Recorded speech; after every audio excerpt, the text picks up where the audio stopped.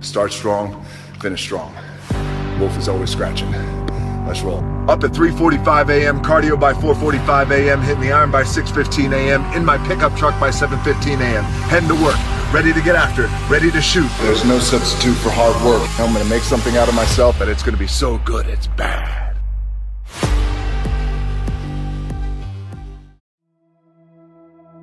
Instead of telling you what I think you should be doing, or how you could be better, or I thought, well, let me just speak from the heart, speak from my gut, and really not have anything prepared, but just tell you what's worked for me. And maybe some of the stuff that's worked for me might work for you now, currently, presently, as you guys have your goals and ambitions, but then further on down the line, as you guys continue to live your life. This idea and this notion that you could be anything you want, you can accomplish anything you want, right? We hear that. You've heard that from the time you were little boys. You hear that now. You're already incredibly accomplished. You guys know that. The thing that has worked for me is to remember the hard times. So, and I'm sure you guys all have your processes. And again, I'm going to tell you what's worked for me. So before a big movie comes out, before, back in the days when I was wrestling with WWE, a WrestleMania match, anything big that would happen, I would always take a moment and I'd just remind myself, all right, I was evicted when I was 14. We were kicked off the island. We couldn't live in Hawaii. Had no place to live. A lot of shit happened then when I moved to Nashville. I was arrested multiple times by the time I was 16 years old. I would remember that, and it allows me then to be present in the moment and understand, holy, the stuff I have around me right now, this is the shit that I dreamed of when I was a kid. I am here. I played for University of Miami, played for great teams. Warren Sapp, Ray Lewis, they were my teammates. They were balling. Warren Sapp was playing tight end that time. I was starting defensive tackle.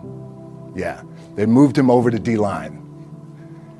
And he looked at me, he's like, yo, dude, I'm gonna take your spot. And I said, you ain't taking my spot. He said, I'm gonna take your spot. I said, no, you ain't. We battled, and he took my spot. Now you can imagine how that with me, because there goes my opportunity. He went in, switched to defensive tackle, lit the world on fire. Well, what that did, it crushed me, it crushed my dreams. I had a piss poor senior year, zero production, no NFL, no combine invite, nothing. Finally went to the CFL. Calgary Stampeders, making $250 a week Canadian. Now, I had to send that home to my wife at that time. Had no money. So I remember that. When I got cut from Canada, my dad in his pickup truck came down 4 o'clock in the morning, picked me up in Miami from Tampa. We lived in a little apartment in Tampa. He drove down in his little pickup truck to Miami to get me when I was cut from the CFL.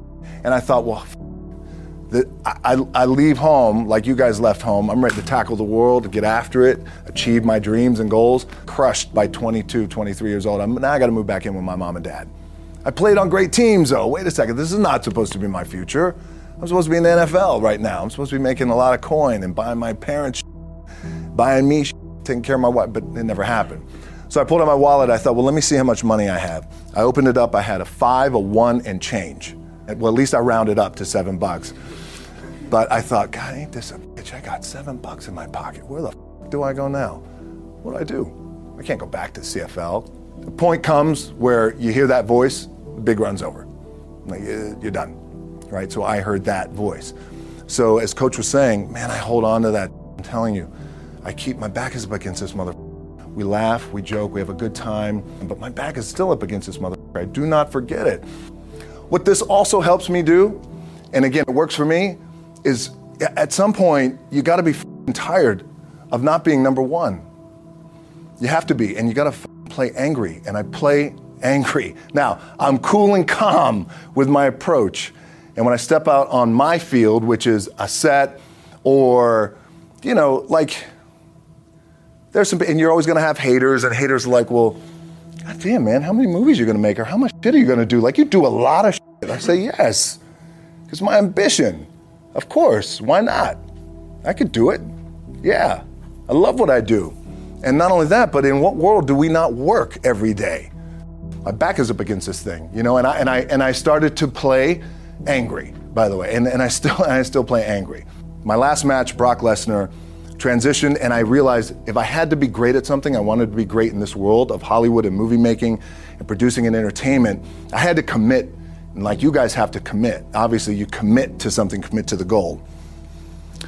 So I quietly retired. 2 years later, I thought, what did I do with my career? Because my movies were not doing well.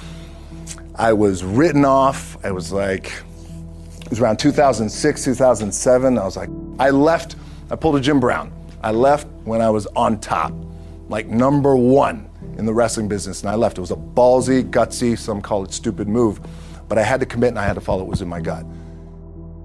What helps me is to keep the hard times in the front of my mind, because it allows me to go into these big moments that I've worked my ass off, and you guys have worked your ass off. It allows me to go into these big moments with a different perspective. What it also does for me, and again, this is what works for me. Like, my back is up against this mother. Every day, it's against this wall. But it's up against this mother because it's what I believe in. And when my back is against this mother, then there's nowhere to go. But that way. That's it. Doesn't mean you don't smile. Doesn't mean you don't laugh and joke. Right? You're happy. I'm happy. I'm a happy guy. But when it comes to business and when it comes to executing, it's up against this. And I got to go that way. And I don't give a fuck who is in front of me. They're not going to stop me. The key for me was, where does it start? What's the anchor? What's the anchor? So I could have all these ambitions, and you guys have all these ambitions, which is great. It's important. I'll play this role, you'll play that role. I'll execute this thing, and it'll come out this summer. You guys will execute this thing during the summer, right, when it's time to really put in a lot more work. But the key with me is just always finding what the anchor is. And the anchor is getting up at 4 o'clock in the morning every day before anybody else and grounding my thought process is in the no one will outwork me. No one. I love and I respect you guys. You motherfuckers won't outwork me. All starts with this. 2 hands, putting it to work.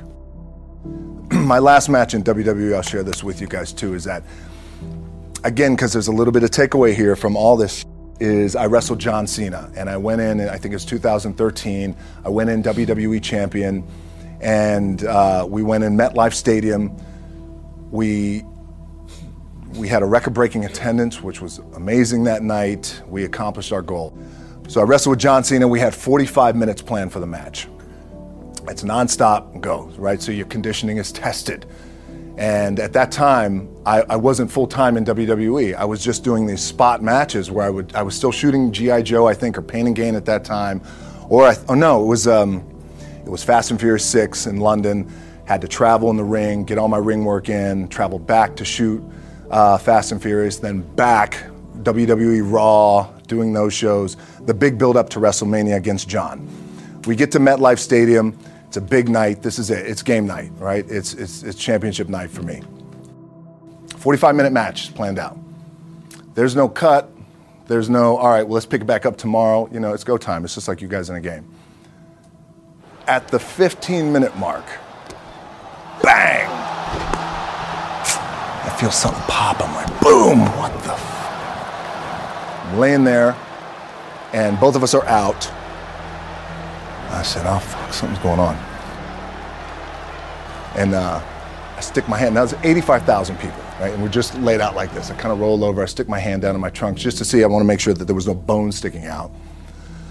So if there's no bone sticking out, what the f? Something just happened. Referee comes over and he's like, Rock, you all right? I'm like, yeah, I think I'm all right. I said, I get up, I go to step, and I can't step. I can't do this. I have to use my leg like momentum. I gotta do that. So now in that moment, and you guys are gonna have these moments, you probably already had them already, where you're in the game and you're in the thick of things, and you gotta make a decision. What I gotta do? I'm gonna stay in the game, committed to the team, I committed to my team, the whole entire roster, right? So I could tell the ref says, "Are you okay?" And I have one moment. In this moment, it was a defining moment. I could either tell him, "No, I'm done." He'd give the signal, match is over. Or, "Let's keep going. We have this decision." And I said, "No, let's keep going." I said, "How much time is left?" He's like, 32 minutes. I'm like, okay.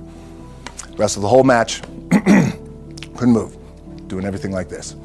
I'm getting scared because I'm thinking, man, well, what happens if I pinch something or something like, I don't know, your mind starts fucking with you in the moment. There's 85,000 people, your adrenaline's rushing. Thinking, man, what happens if I'm gonna lose my leg or some shit like this, if I've just done something to my artery? Final move of the match is his big finishing move. And I remember I'm getting up and I'm turning like this because I have to fall into him. He's gonna hit me with his big finisher. I remember turning into John and he says, and I remember thinking to myself, God, please don't let this be too bad. Just take care of me. Take care of me. Bang! I feel boom! Now I don't know what the just happened. Now luckily the match is over. He pins me, 1, 2, 3. Comes in the back, I get to the back, I can't move. Now I'm getting a little nervous. Get on a jet, rushed home to my doctor's down in Florida, and get an MRI, find out that I have completely torn my adductor, the top of my adductor and my top of my quad off my pelvis. What I was proud of was to walk out on my own, but not only that, but in this moment where the odds are against you, people are watching, your team's depending on you, you either say, I'm done, or this whatever the is going on, it's temporary, and it may fuck me up at some point down the road. But I'm not gonna let this opportunity go by without giving it my all. As you guys know, there's nothing you can't accomplish. You're gonna go on, you're gonna become world champions. The key for me, what I think one of the keys is, remember where you came from, keep that in the front of your mind, and when shit goes bad and it goes sideways, a lot of shit does, you're getting booed out of the building, or you're coming through this injury, or people are writing you off, oh, you guys ain't make it, any of that. You gotta keep it in here. And it really has to, it should drive you. It should. It works for me. It should drive you. You got all the talent in the world. It's all here. Really, the two things I want to say are, you gotta be the hardest workers in the room. And don't f the opportunity up.